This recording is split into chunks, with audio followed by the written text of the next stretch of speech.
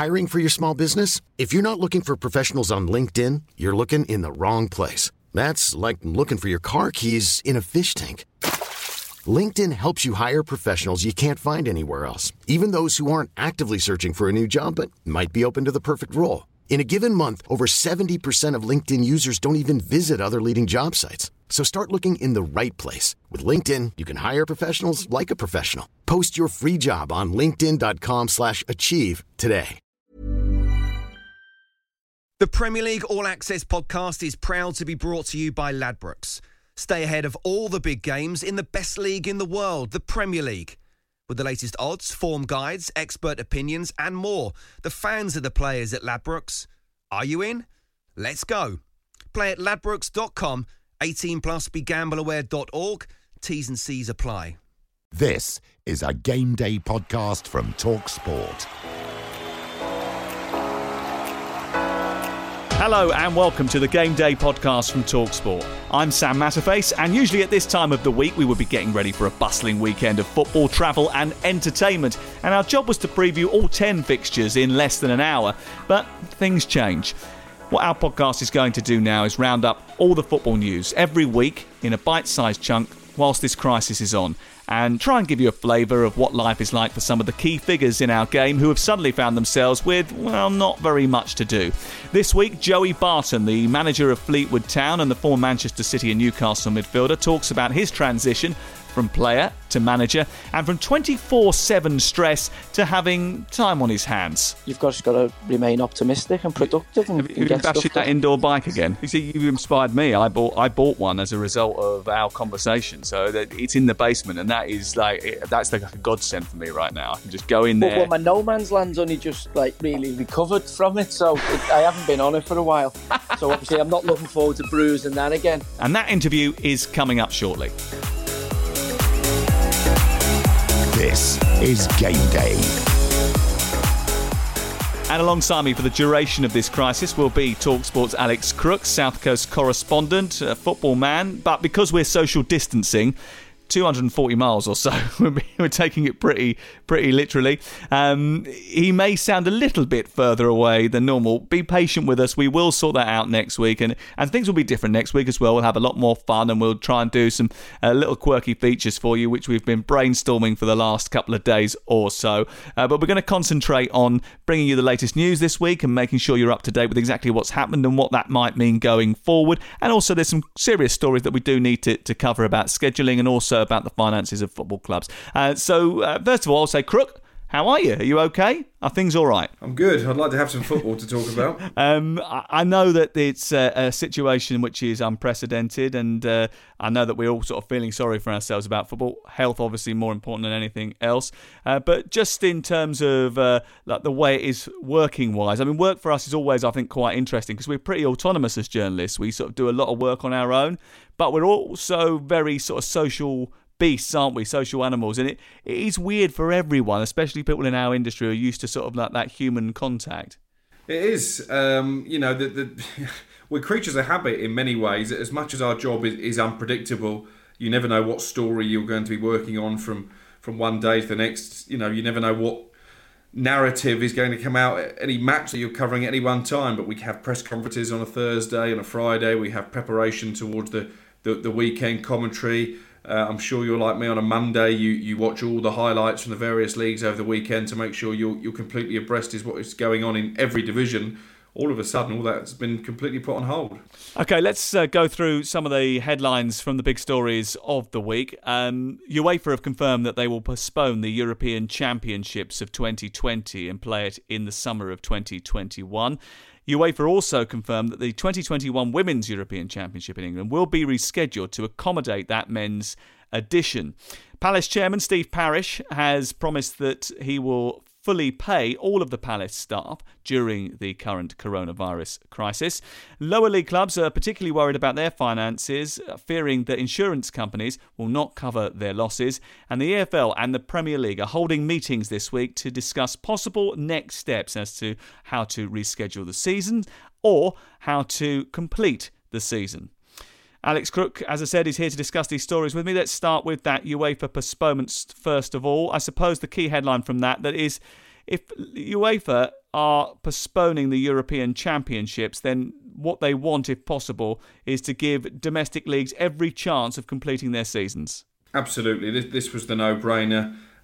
We knew this decision was coming. It was reached fairly swiftly at that meeting of the various delegations on Tuesday. June the 30th is the date that has been bandied around, and the date by which clubs in all various countries that have been affected are keen to complete their seasons by. I think that could be more realistic in some countries than others. I have to say, I think the Premier League perhaps is a bit behind the eight ball here in the fact that the coronavirus crisis, I don't think, has peaked in this country, whereas perhaps it has in, say, Italy, where they're more confident of being able to complete the season within that time frame. I guess only time will tell. In terms of the way that the season will be restructured, I think it's certainly going to be a case of having to accept maybe things that aren't perfect. So it could be that season is completed behind closed doors for some leagues, maybe not others. But as you mentioned, the crisis, the peak of the virus hasn't reached certain areas yet. So timeframes are a little bit unsure. But completing the tournament behind closed doors has not been ruled out. It's something that will be discussed, I think, with the Premier League this week. And we will update you on that, by the way. There is a meeting expected to be on Thursday afternoon in London via conference call. And once that happens, we'll add a little appendix onto this podcast feed where you'll be able to sort of get a flavour of what happened at the meeting. We don't expect too much detail out of it, do we? I don't think so. I think if we're hoping that they're going to come out and give us a definite date as to when the seasons will restart and therefore when they will be completed, I think that is a forlorn hope.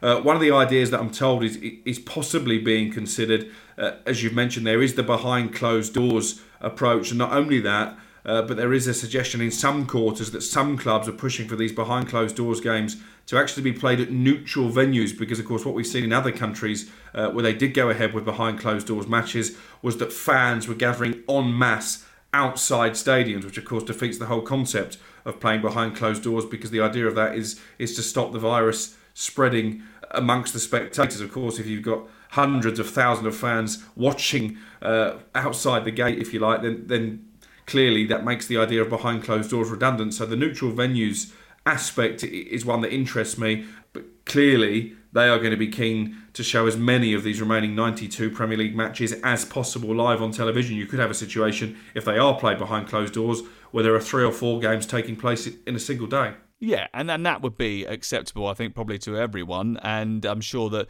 people will have to accept that things aren't going to be entirely perfect. And I know there's sort of contractual issues as well which might come into play, and that's something that's going to have to be addressed, because if the season isn't completed by June the 30th, we could be in a situation where up to 70 Premier League players are out of contract and are not obligated to play for that particular club. That's something that has to be ironed out, I think. Yeah, and that's not taking into account the players that are on loan. For example, 2 of Southampton's players, Fraser Forster and Mohamed El Yunusi, have become pretty pivotal to Celtic's title hopes over in Scotland. Of course, their loan deals are due to come to an end when the season was originally scheduled to finish. Now, I've spoken to my sources at St Mary's, and they say that because those 2 players are under contract, therefore their contracts are not expiring over the summer, it shouldn't be too difficult a deal to get that loan deal extended. But if you've got players on loan, as have another one of my clubs lower down the food chain in Portsmouth, whose contracts at their parent clubs are coming to an end,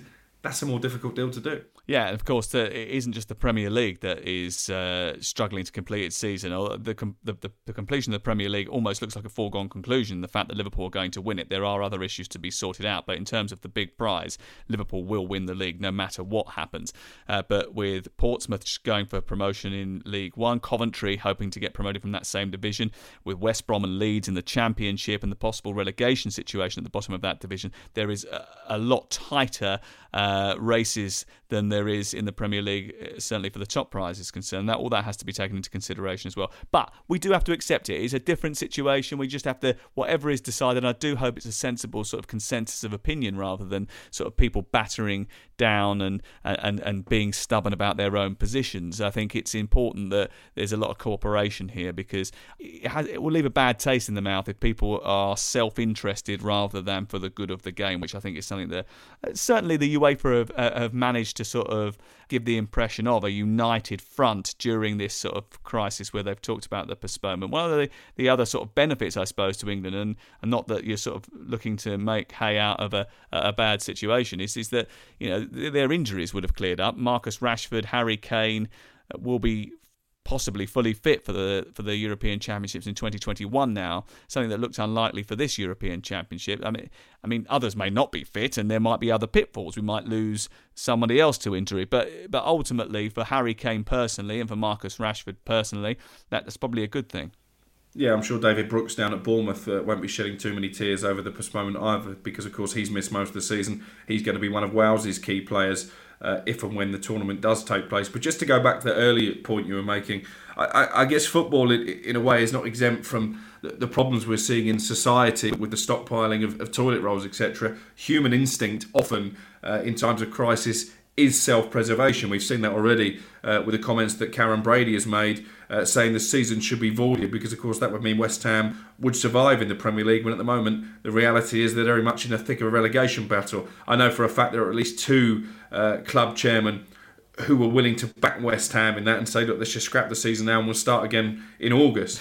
Now, I'm not psychic, but I would imagine those two clubs were two of the clubs in the bottom three, because of course the cost of relegation from the Premier League is enormous. It was Paul Barber, the Brighton chief executive, who put forward this proposal to have a 22-team Premier League this season, keep the current 20 as it is, effectively void the season. They'll probably hand Liverpool the title anyway. I don't think there'll be too much protest if that happens, but promote Leeds and West Bromwich Albion.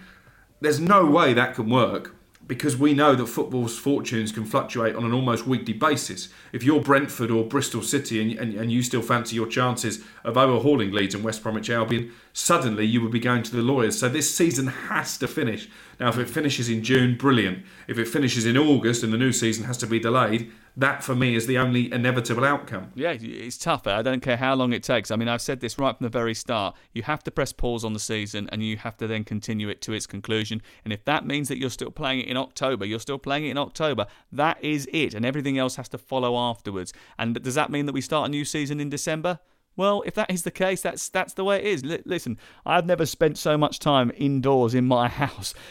I'm sure you've never had so much time not going to a football match. You know, it's different. Life is different now. Experiences are different. So what? You know, we'll deal with it. We have to be sensible. We have to be calm. We all have to work together to get a sensible solution. I think that's only fair. And football is not important, but it is important at the same time. So, you know, I think pause is the right thing to do. I think going back to the UEFA announcement, they've also said about the women's game, and that it could be that the Women's European Championship, which is slated to take place in England in 2021, could run immediately after the Men's European Championship. Would that be good for the women's game, do you think? I think because of the fact that we've got such a thirst for football, especially in this country, and you've got the added sort of someone's taken it away from me, so I want it back again. I think when it comes back, I think we'll be so desperate to get our fix of it that might be absolutely perfect. Yeah, and actually, if England's men do well at the European Championships, then that feel-good factor clearly is going to spread into the women's game, and there will be an appetite to watch that tournament. Equally, if Gareth Southgate's men, as I've grimly predicted, don't perform very well, then people are going to want to make themselves feel better by watching the women's tournament. So I think it's a win-win for the women's game. They've gone a bit unnoticed. You know, we've seen a lot about the postponement of the men's European Championships. Not so much, barring one article that I've read in The Guardian about what is going to happen with the women's game. But as I say, I think it's going to be a positive situation either way for them. I must admit, I've been following it keenly, because immediately, as soon as they started talking about the European Championship being postponed by a year, for me, because we cover it on TalkSport, I thought, well, we've already got a tournament that year, so we've got to be very careful about how we handle that. But look, you know, if you're saying to me I can do two tournaments in one summer, I'm going to be very happy about that, because I get to see a lot of football, and I cross my fingers and hope that is the way that we reschedule. Okay, just any other headlines from any other clubs? I was talking to one Premier League club who were talking to me last week about how the speed of the way events turned were really quick, because basically at 6:30 on Thursday night, it was all systems go. The Premier League is continuing, and the game on Saturday that club were due to play was definitely going ahead. A particular coach I know was preparing video analysis for a couple of hours, and then got a phone call from his manager at 9:30 and said, hold on a second, this game is now off because this has happened and this has happened. And those big developments, I think, on Thursday night were Callum Hudson-Odoi testing positive for coronavirus and Mikel Arteta doing the same. And those two events, I think, just completely changed the Premier League landscape. Yeah, I think you're right. I mean, as soon as we found out that Mikel Arteta had been tested positive, there was no possibility that game, which I was due to be covering actually for TalkSport at Brighton, would go ahead. And I think it was inevitable, actually, that the whole programme would be scrapped as soon as any players or managers start testing positive. And I guess this is the big question as to when we resume, because everybody could be fighting fit on the face of it, but this disease is not going to go away in a hurry. It could well rear its head again, even when we think we're out of the worst of it. And what happens if we call all the players back to training and we reschedule all the matches, and then another player, another coach, another member of the backroom staff test positive for the virus? We are literally back to square one. So I think this is a big problem, not just for the Premier League, but for all the leagues. Yeah, and also the fitness of players as well. I think well, two things. We'll get onto the fitness in just a second because I know you've got a story on that. But in terms of the virus situation, I think there will be a point where we have to accept, if we want Premier League football to return, that there might be players that cannot play because they have the virus. A bit like there are players that cannot play because they have picked up an Achilles injury or a toe injury or a thigh pull.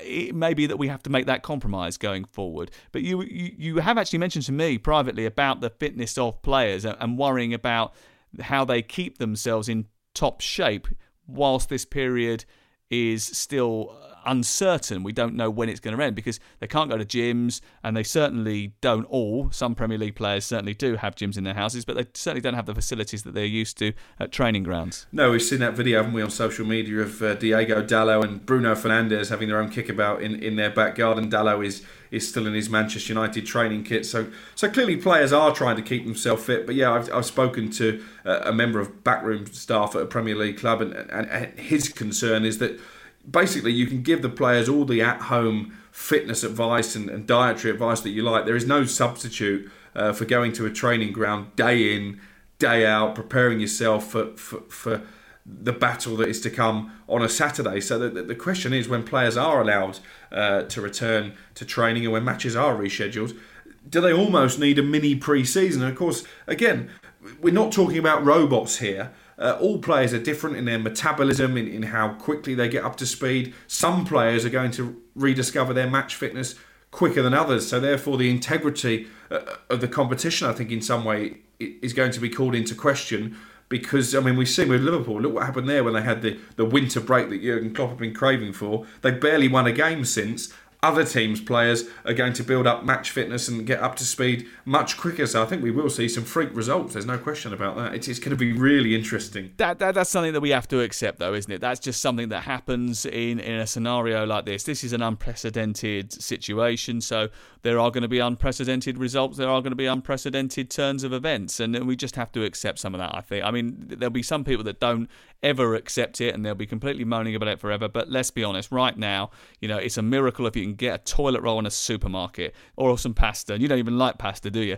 When it comes back, if we just get football, I think most of us will just accept that this is just an unprecedented event and certain things that we weren't expecting to happen and that we're not entirely happy with, we just have to go with.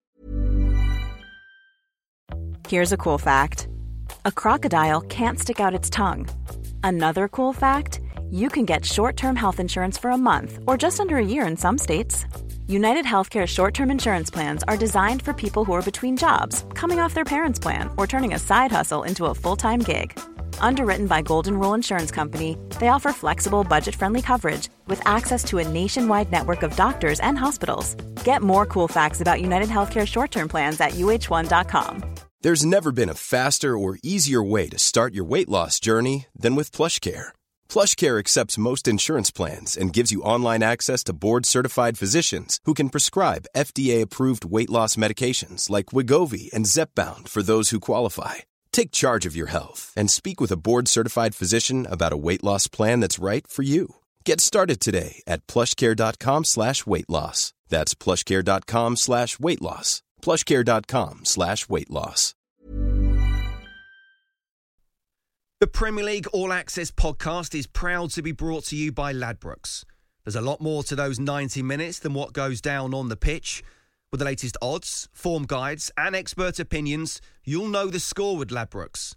Odds update on TalkSport with Ladbrokes. Are you in? Let's go. Play at ladbrokes.com, 18 plus, begambleaware.org. T's and C's apply.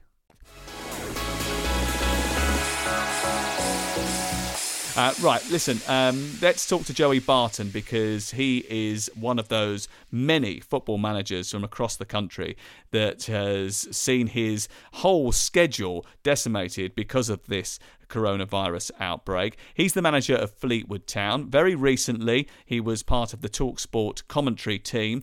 18 months ago, he was sitting at Anfield with me, and he revealed that he was going to be the manager of Fleetwood Town as soon as his ban by the FA for betting on football matches came to an end. And that's exactly what happened. He became the Fleetwood manager.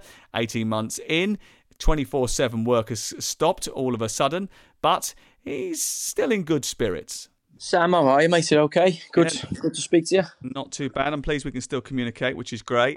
Yeah. Well, what's the state of play with Fleetwood Town, and how are you operating on a day-to-day basis? Is it finished? Is it stopped? Are you suspended from training or what? Yeah, well, this coronavirus issue has shut down pretty much every football club, every sports club by the look of it. So obviously was announced Friday morning, I think, that the Premier League and EFL games would be called off, and then we decided we'd give the lads, Friday, Saturday, Sunday, Monday off, so we could get a handle on our training ground. And we're slightly different to many football clubs in terms of we've actually got a community part of the training ground that's open to the public and the used parts of it. We've also got one of the owners' businesses on site as well, so it's not like it's just specifically football. So we thought we may be able to shut down everything other than the football part of it, or the first team part of it, which would include the academies and so on and so forth, to obviously give us as much insulation as we possibly could for the players. But then as it transpired over the last coming few days, certainly the last 48, 24 hours, it's been a complete shut down of obviously mass gatherings, and obviously our training ground falls in that bracket. So at this moment in time, we're locked out of it.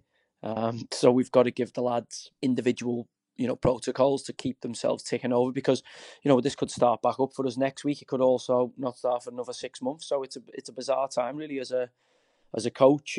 Certainly with 9 games to go and everything to play for, in our domestic campaign. Yeah, are you one of those who is the season must finish kind of guy, or are you not even thinking about that yet because everything's so uncertain? I've never known anything in my lifetime, certainly like this. So at this point, you kind of understand its unique circumstances, and I think football isn't that important. Surely we can sort that out once we know everyone's going to be safe. How are you keeping tabs on the players then? Well, WhatsApp. So yeah, look, it again, we're still early, so it's a case of we're dealing with this on a day-by-day basis. So it's like, okay, what can we do today? What can we do tomorrow? What can we do the next day? It's literally, inch by inch, because, the government don't particularly know what they're doing by the look of it. I mean, we can't put our lads in any danger and their families and family members in any further danger, because, nobody knows the full extent of actually what is going on. It may well be a number of days, maybe even weeks, maybe even months before we actually know that. So at this moment in time, it's a case of just interacting with the players first and foremost to make sure that they're okay, that regardless of training, that they're actually fine and that their family members are fine. And, that is the priority at the moment. And obviously, we've got to keep them fit, because we're seeing this disease. It looks like it's something that attacks certainly the immune system. So, encouraging them to stay fit, healthy, get out, do a bit of work, keep themselves in shape, because again, we could start back up very, very quickly or not. So we have to make contingency plans for pretty much every everything that can happen, which is a lot at this moment. Has anyone that is involved with the club been forced to self-isolate or tested positive or had symptoms or had contact? Has there been any worry from your sort of side that someone at the club has come into contact with it? No, we don't have any of those fears at this moment, albeit, if anybody's got a slight temperature or anybody's got anything at this moment, the doc's obviously hyper alert and is making sure that, that they are getting the best advice and information that they can. I mean, we were quite lucky in terms of, we met at Leaders in Sport conference a few years ago, a guy called Lieutenant Colonel Chris Gibson, who helped stop the spread of Ebola in, I think it was Sierra Leone at the time. He was a huge part of the British military operation to set up the hospital and obviously make sure it was able to contain the disease and therefore stop the spread of it. So we've been speaking to Chris since the relatively early news about this, and he's given us some really good advice and feedback, which we followed, and it's probably kept us sheltered a little bit from it. But it does look like this is an epidemic that's going to go right through all facets of our society, and just hopefully it's not as bad as first feared. Some coaches I've spoken to are dealing with it okay, actually. Some are climbing the walls, some are using the time, quite well and throwing themselves into scouting or looking at footage of players. What are you doing, or what are you planning to do? Oh, I've just been reading, catching up on my sleep, de-stressing myself after a stressful season. So yeah, just day by day, doing a lot of meditation, mate. Just lots of work to catch up on. So yeah, it's strange, but you've just got to remain optimistic and productive. And have you been bashing that indoor bike again? No, I haven't got it set up. My missus made me take it out the conservatory because she wanted to use it last summer. You've touched an issue that is one of my to-do list topics. You see, you've inspired me. I bought one as a result of our conversation. So it's in the basement, and that's like a godsend for me right now. I can just go in there. Well, my no man's land's only just really recovered from it, so I haven't been on it for a while. So obviously, I'm not looking forward to bruising that again. But the first few weeks on the bike, yeah, it's a very, very sore experience. So. I'm trying to will myself on for that. There'll be a point where I want to feel pain and suffering after, climbing the walls here and having football taken away from us. So it won't be long before I start seeing some mad fitness regimes, no doubt, on social media. I don't want to sort of predict what's going to happen with the football and whether or not we're going to start the season again, or whether we're going to start the season from where we left it, etc., etc. That's probably for another day. But what's the sort of state of play with players' contracts if, as sort of UEFA has sort of suggested by postponing the Euros for a year, that you've got to finish this season first? Because I imagine you've got quite a few players at Fleetwood, haven't you, that are out of contract at the end of June? Well, it's not only players, it's staff as well, isn't it? Do you know what I mean? So obviously, Premier League boys, some of them big boys, they'll have multi-year contracts and options and all that kind of thing. But at our level, really, and certainly the levels below, it'll be, people will be paid on how many games they play. It might be per game in the non-league. You get paid per game. Obviously, the likes of yourself, you're self-employed. For our lads, they'll obviously have the same contract protection as they normally would. But then, I don't know. Surely there's got to be an element of goodwill, Sam, from everybody, and common sense. This is unprecedented time. So, if you've been paid now, then, you're getting paid for work that you've done or to be done. So I just think we're going to have to use common sense. There's going to be measures taken that have probably never been taken before.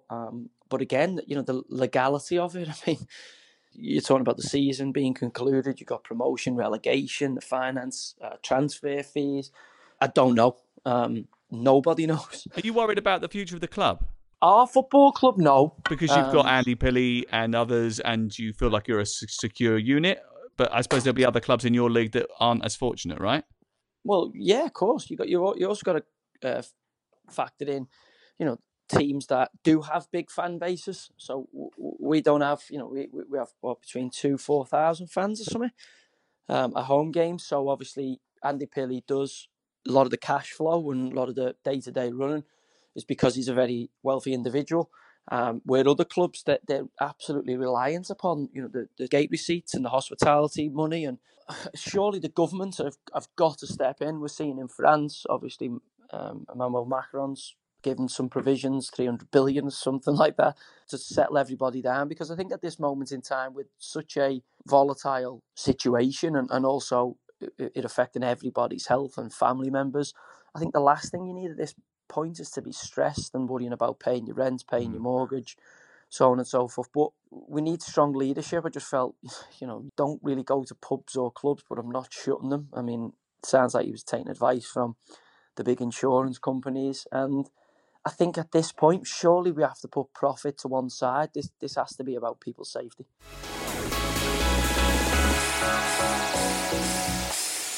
Stepping away from the coronavirus for a second, 18 months, nearly 2 years since you told me of your plan of becoming a manager. How have you taken to life as it? And do you see yourself as a manager, or are you a head coach? What are you?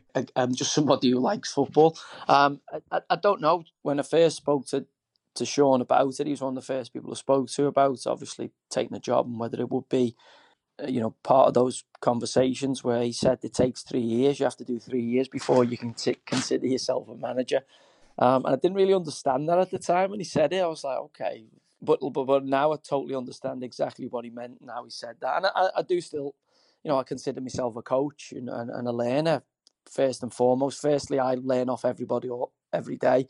And if occasionally they pick up the odd thing off me, then fantastic. We've got a two-way street going. But from my perspective, you don't know whether you can do these type of jobs until you do them. I mean, we all think we can. We all scheme. We all plan. We all go on coaching courses, read books, speak to people.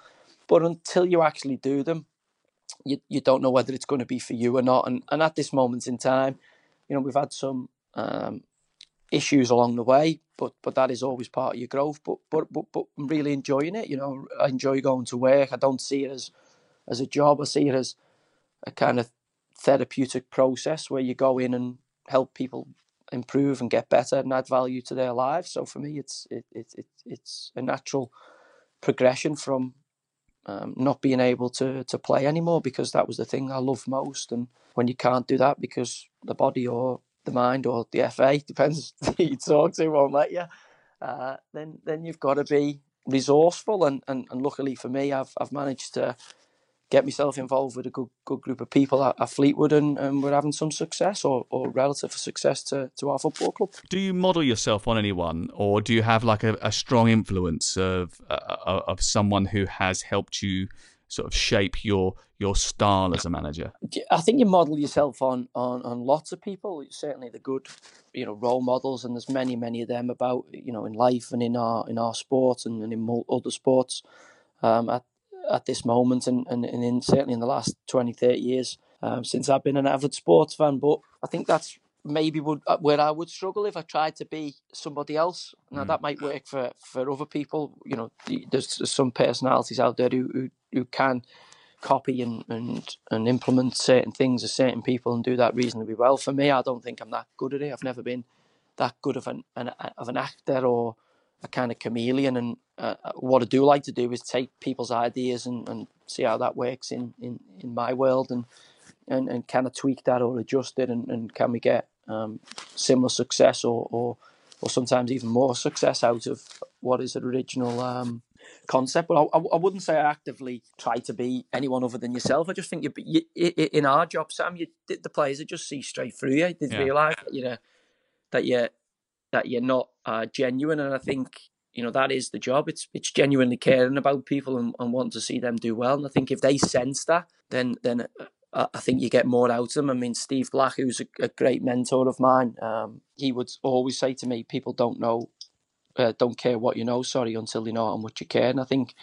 that is a very, very true statement, certainly for my profession. In terms of Steve Black, this is a guy who, psychologist, he's a personal coach, mentor, someone that you work with. For what reason? What has he given you? I met Blackie quite late, actually. I met him when I was about 30, 31, something like that. I was at QPR.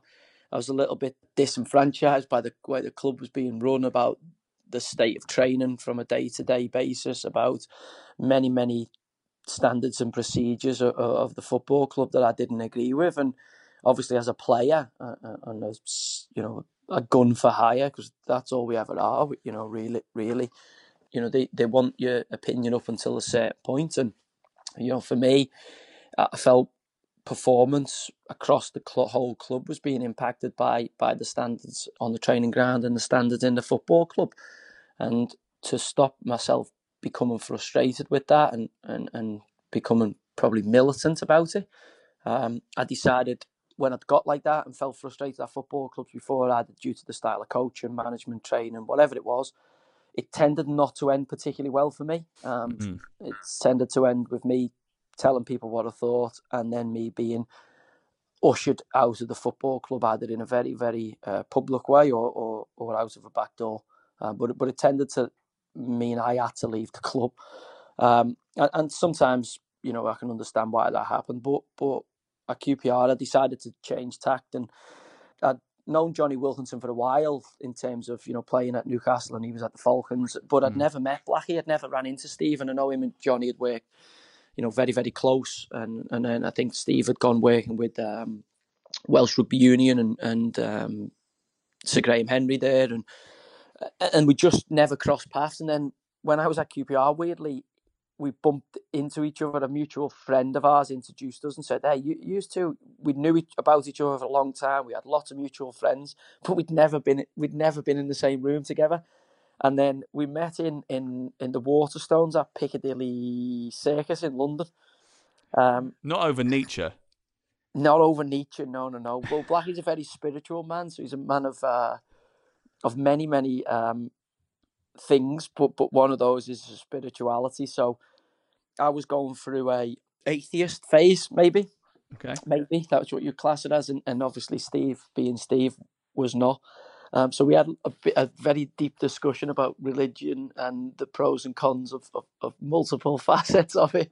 So nothing at all to do with football and sport, but we spoke for about 2.5 hours, having over coffee and cake, and we just got on. And I remember walking out the room, and the guy who introduced us said, "Oh, Eddie Jennings, his name is." He's gone, "He's like an angel, isn't he? Like a guardian angel. Did you feel like it?" And I've gone, No. He's just a mad sports fan. I just had a great sports and religious conversation with him. Like, there was no like epiphany moment, no light going on. And then we met about 3 weeks after that. Because of our schedules, we arranged another day in the diary, and we met in Carluccio's in Richmond. And Nice place. Well, he loves Carluccio's. I'm not a massive fan of it. It's okay, but I mean, I could take it or leave it. I prefer Yo Sushi, I think, for that kind of meal. So yeah, we met in Carluccio's, and then that was the first time we ever chatted about the real nuances of what we felt was a culture in terms of football culture, and how we would work together going forward. And it was the first time anybody had really challenged me in a long time, because I always remember him saying to me, do you think you can get better? And I was like, yeah, 30, 31. I wasn't so much thinking I could get better as opposed to could have stopped the decline. And I think there's a fundamental difference in that mindset. And obviously Blackie challenged me on that. We had a really good conversation about that. And I remember I was meeting Sir Clive Woodward actually an hour later. So I was meeting Blackie at, I think it was about 1:00, and I was meeting Clive at 3 to do the BBC podcast that he did. I think I referenced Wayne Rooney, and Wayne Rooney got upset on it about the difference between him and Cristiano Ronaldo at the time, blah, blah, blah. But that was meeting Clive afterwards. So I'll come out of this meeting, walk along the river at Richmond to meet Clive, and I just remember thinking, wow, I've actually, this fella's, he's got some of the answers I've been looking for. That's the best hour and 30, 40-minute conversation I've had in a long time about performance. And I just remember being reinvigorated by it. Obviously, I had to go and meet Clive and do the podcast. No disrespect to Clive, I love him. He's a great guy. He's done lots of favours for me and vice versa. But Blackie was so inspirational that Clive, he was a World Cup winning coach, very, very well-respected man in sports, kind of paled into significance. When we were there, I was like, God, I wish I'd have met them a couple of days apart rather than a couple of hours, because I couldn't really get Blackie's conversation out of my mind. But at that point, I knew we could move forward, and I could certainly had a mentor here that could help me on my life journey, really. And is that something that you've sort of continued on with, and he helps you now, or you use some of the techniques that he's helped you with your players? How do you draw on his influence now? Well, he obviously came in and worked at QPR at the back end of that year, did some days, which we ultimately ended up getting up in the playoff final.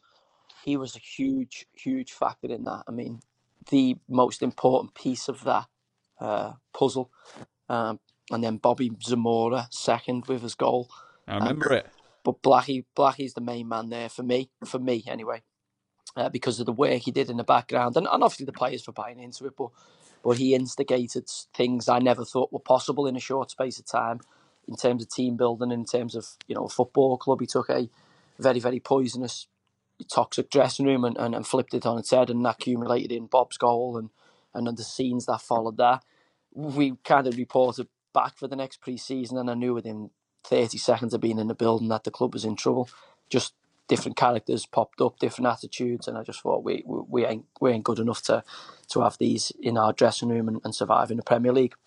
So then Blackie goes and works with, I think, a few other teams, and we kind of, I went Burnley. We kind of had our separate period where you go and stand on your own, but then you find yourself talking to people and referencing things and quoting things and showing people, and then you realise, God, I'm actually a disciple of Steve Black, like whether I want to be or not. It's just stuff that is just over the process of working with him, and it's similar with Peter Kay. The great mentor of mine was Peter Kay from Sport and Chance, and it's very, very similar. I mean, albeit Pete's not been around for a long period. He passed away a while back. I met him when I was 21, 22, and we did a lot of male psychology together, mainly to work out why I was having a lot of problems in my own life and how I can make things different. And I always wanted to understand, because I always thought I would be a manager or a coach, and I always wanted to understand the why, because I thought I'm going to need to help players at some point who are having the issues that I'm having. But also, I just thought if you're helping people, you tend to get on in life no matter what you're doing. If you're somebody that goes to work and everybody's delighted to see you turn up every morning because they know that you help them, then you're going to do well. Let me ask you quickly about the Premier League season so far. I don't know how much of it you can keep across, because you're operating, obviously in a Sam, 24-hour basis. You know I'm an obsessive compulsive football person, so I don't miss anything ever. So tell me then, who's impressed you? What have you thought of it? At Liverpool, obviously, I think that they've should be given the title. It's over, isn't it, really, barring the dotting of the I's and the crossing of the T's. But again, I mean, there's some really interesting things still going on, and you want to see it finish for that reason. I mean, the race from Liverpool down is very, very interesting. I think there's lots alive at the bottom of the table and lots alive, for the Europa, Champions League and all those kind of things. So I still think, apart from the title, I think everything's there to play for. Norwich winning recently, Watford under Big Nige on a great run. I think, everything is there to play for, and I'm just not sure how you just put a line through it and say, okay, should we just start that again? I don't think that will be possible. Is there any players that have stood out for you that you thought maybe wouldn't necessarily take to the Premier League, or weren't expecting to have as good a season as they've had? The Liverpool team, I mean, you could go through them player by player. For a period, they've all been top class. So I think that's a real squad effort and a real group effort. City have had clearly lots of problems in the defensive phase of the team with Laporte's injury, and that hasn't allowed them to settle. But still, they've had a good season and look on course for certainly getting into the latter stages of the Champions League, and already had the Carabao Cup in the bag, and another successful season from Guardiola. I mean, it's an incredible job he's done there. I mean, I know he's had a lot of money to spend, but you still need to build a team and put performances together and keep those players motivated through the successful periods. And I think that should never, ever go underestimated. Carlo Ancelotti looks like he's got Everton back moving in the right direction. So I think there's so many stories, and this is why you need that last period, because it puts the final chapter to those books. I mean, imagine picking a book up and reading, and it's only got 18 of the allotted 20 chapters in. So, you'd feel like, what's going on here? There's so much, still to play for. And I think I mean, it's still a very, very exciting time, albeit Liverpool have virtually won the league, I would say. I can't see them not winning it, Sam. Imagine being the Amazon documentary director down at Tottenham. You followed this team through this tumultuous season, and then you're just about to get to the end, and it's starting to get even more interesting because they're struggling so badly, and you don't know whether they're going to make it into Europe or what.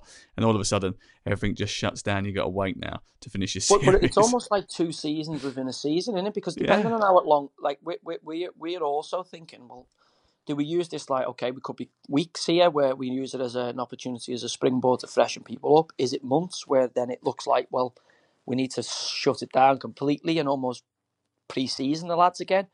Or is this even longer, which is, who knows? I mean, the last time we had stoppages like this, I think it was World War II. So this is uncharted territory for lots of us. And as I say, if the government knew what they were doing, I think it'd make it a hell of a lot easier. But it just looks like even... You know, they're only elected, only people who were voted for. They're only people like me and you who've managed to canvass and get a number of votes and crawl up someone's backside here to get themselves on, or actually just be good people who are helping people out. Who knows? But they're only humans. They're not scientists. They're not superheroes. You know, Boris Johnson, probably a decent fella, but let's be honest. If he knocked on our house to walk me dog, I'm not sure I'd particularly be that confident in him getting from point A to point B and back in one manner. So I'm not sure I'm going to get him to solve this global pandemic. I mean, I'm not really sure that's his bag. But we voted for him, so or people voted for him. So, just hopefully this is something that will pass relatively quickly and people will be okay at the back end of it, because that is the most important thing, mate, It is fascinating to hear him talk about all the different aspects of his career, and just throwing it back to the Fleetwood Town situation, he discussed that how he's got to keep in touch with his players on WhatsApp. It must be quite difficult to be able to do that. It's not like a Premier League club where you've got loads of staff that are helping you keep tabs on 30, 40 players. I suppose the playing staff is smaller at Fleetwood, but it's him and his assistant and his first team coach, and that's it. There's not too many other backroom staff for him to lean on. Listen, you can tell just by listening to the way he talks that he's quite a sort of upbeat guy at the moment. He's enjoying what he's doing with Fleetwood, and he said he's going to give himself the opportunity to self-improve. He's going to read a lot whilst he's off the training field. But whereas Fleetwood don't really have to worry too much about their finances, I think we mentioned it right at the top, some EFL clubs really will worry, won't they, Alex Crook, about what happens next? Yeah, they will. This is a worrying situation because the insurance policy that most clubs will have taken out won't cover them for this coronavirus shutdown. And I know there are big concerns within the EFL that policies won't pay out, even though clubs at first thought they were protected. So therefore, the only way to stop sides really find themselves in big financial trouble is to play out the season. And I hope the Premier League are acutely aware of that as well. I was listening to Adrian Bevington speaking earlier this week, and he was saying, I don't think football clubs, even at the lowest level, even in League Two and the Conference and further down the pyramid, will be considered as small businesses just because of the sheer amount of money that is in the upper echelons of the game. And I think the government, I agree with Adrian, will take the approach that actually there's enough money in the Premier League that if clubs lower down the food chain are struggling, that money needs to be filtered down. Now, whether that will happen, it didn't happen when Bury went out of business, remains to be seen. But I do think there is a moral responsibility and a moral obligation here of everybody in football to make sure that no club is forced out of business because of what's happening and events, unprecedented events that clearly are beyond their control. Other bit of news, Nemanja Matic has had a 1-year extension triggered on his contract at Manchester United. As an out-and-out Manchester United fan, are you satisfied with that? Yeah, I think so. I think his partnership with Fred in recent weeks has been a big part of their success. Don't be too positive about it. No, listen, Nemanja Matic isn't a player for me who is going to win Premier League titles for Manchester United. I know you'll say done it for Chelsea. Yeah, there you go. But listen, I think he helps make them tick over, and with Bruno Fernandes now, are we going to play the the Star Spangled Banner that you've made. No, it's just a little angel sound effect every time that you say the words Bruno Fernandes. It just goes off. But he brings the stardust. Matic is the engine room, and I think it works. So yeah, a 1-year contract. Yeah, positive move, but let's not get too excited. But I'm not too downbeat either. No, it's good to see that you've got some sort of life in you in terms of entertainment, because I was worried that you were taking everything far too seriously at the moment. Thanks to Joey for being part of the programme. Next week we'll do another live figure from the game about how they're dealing with their isolation, or their training on their own, or their newfound free time when they're reading a self-improvement, self-help book, or learning a new language. I don't know, but we'll speak to someone within the game and get their take on how they're dealing with this coronavirus crisis. Crook, thank you very much. Good luck. Stay safe, and everybody else, stay healthy.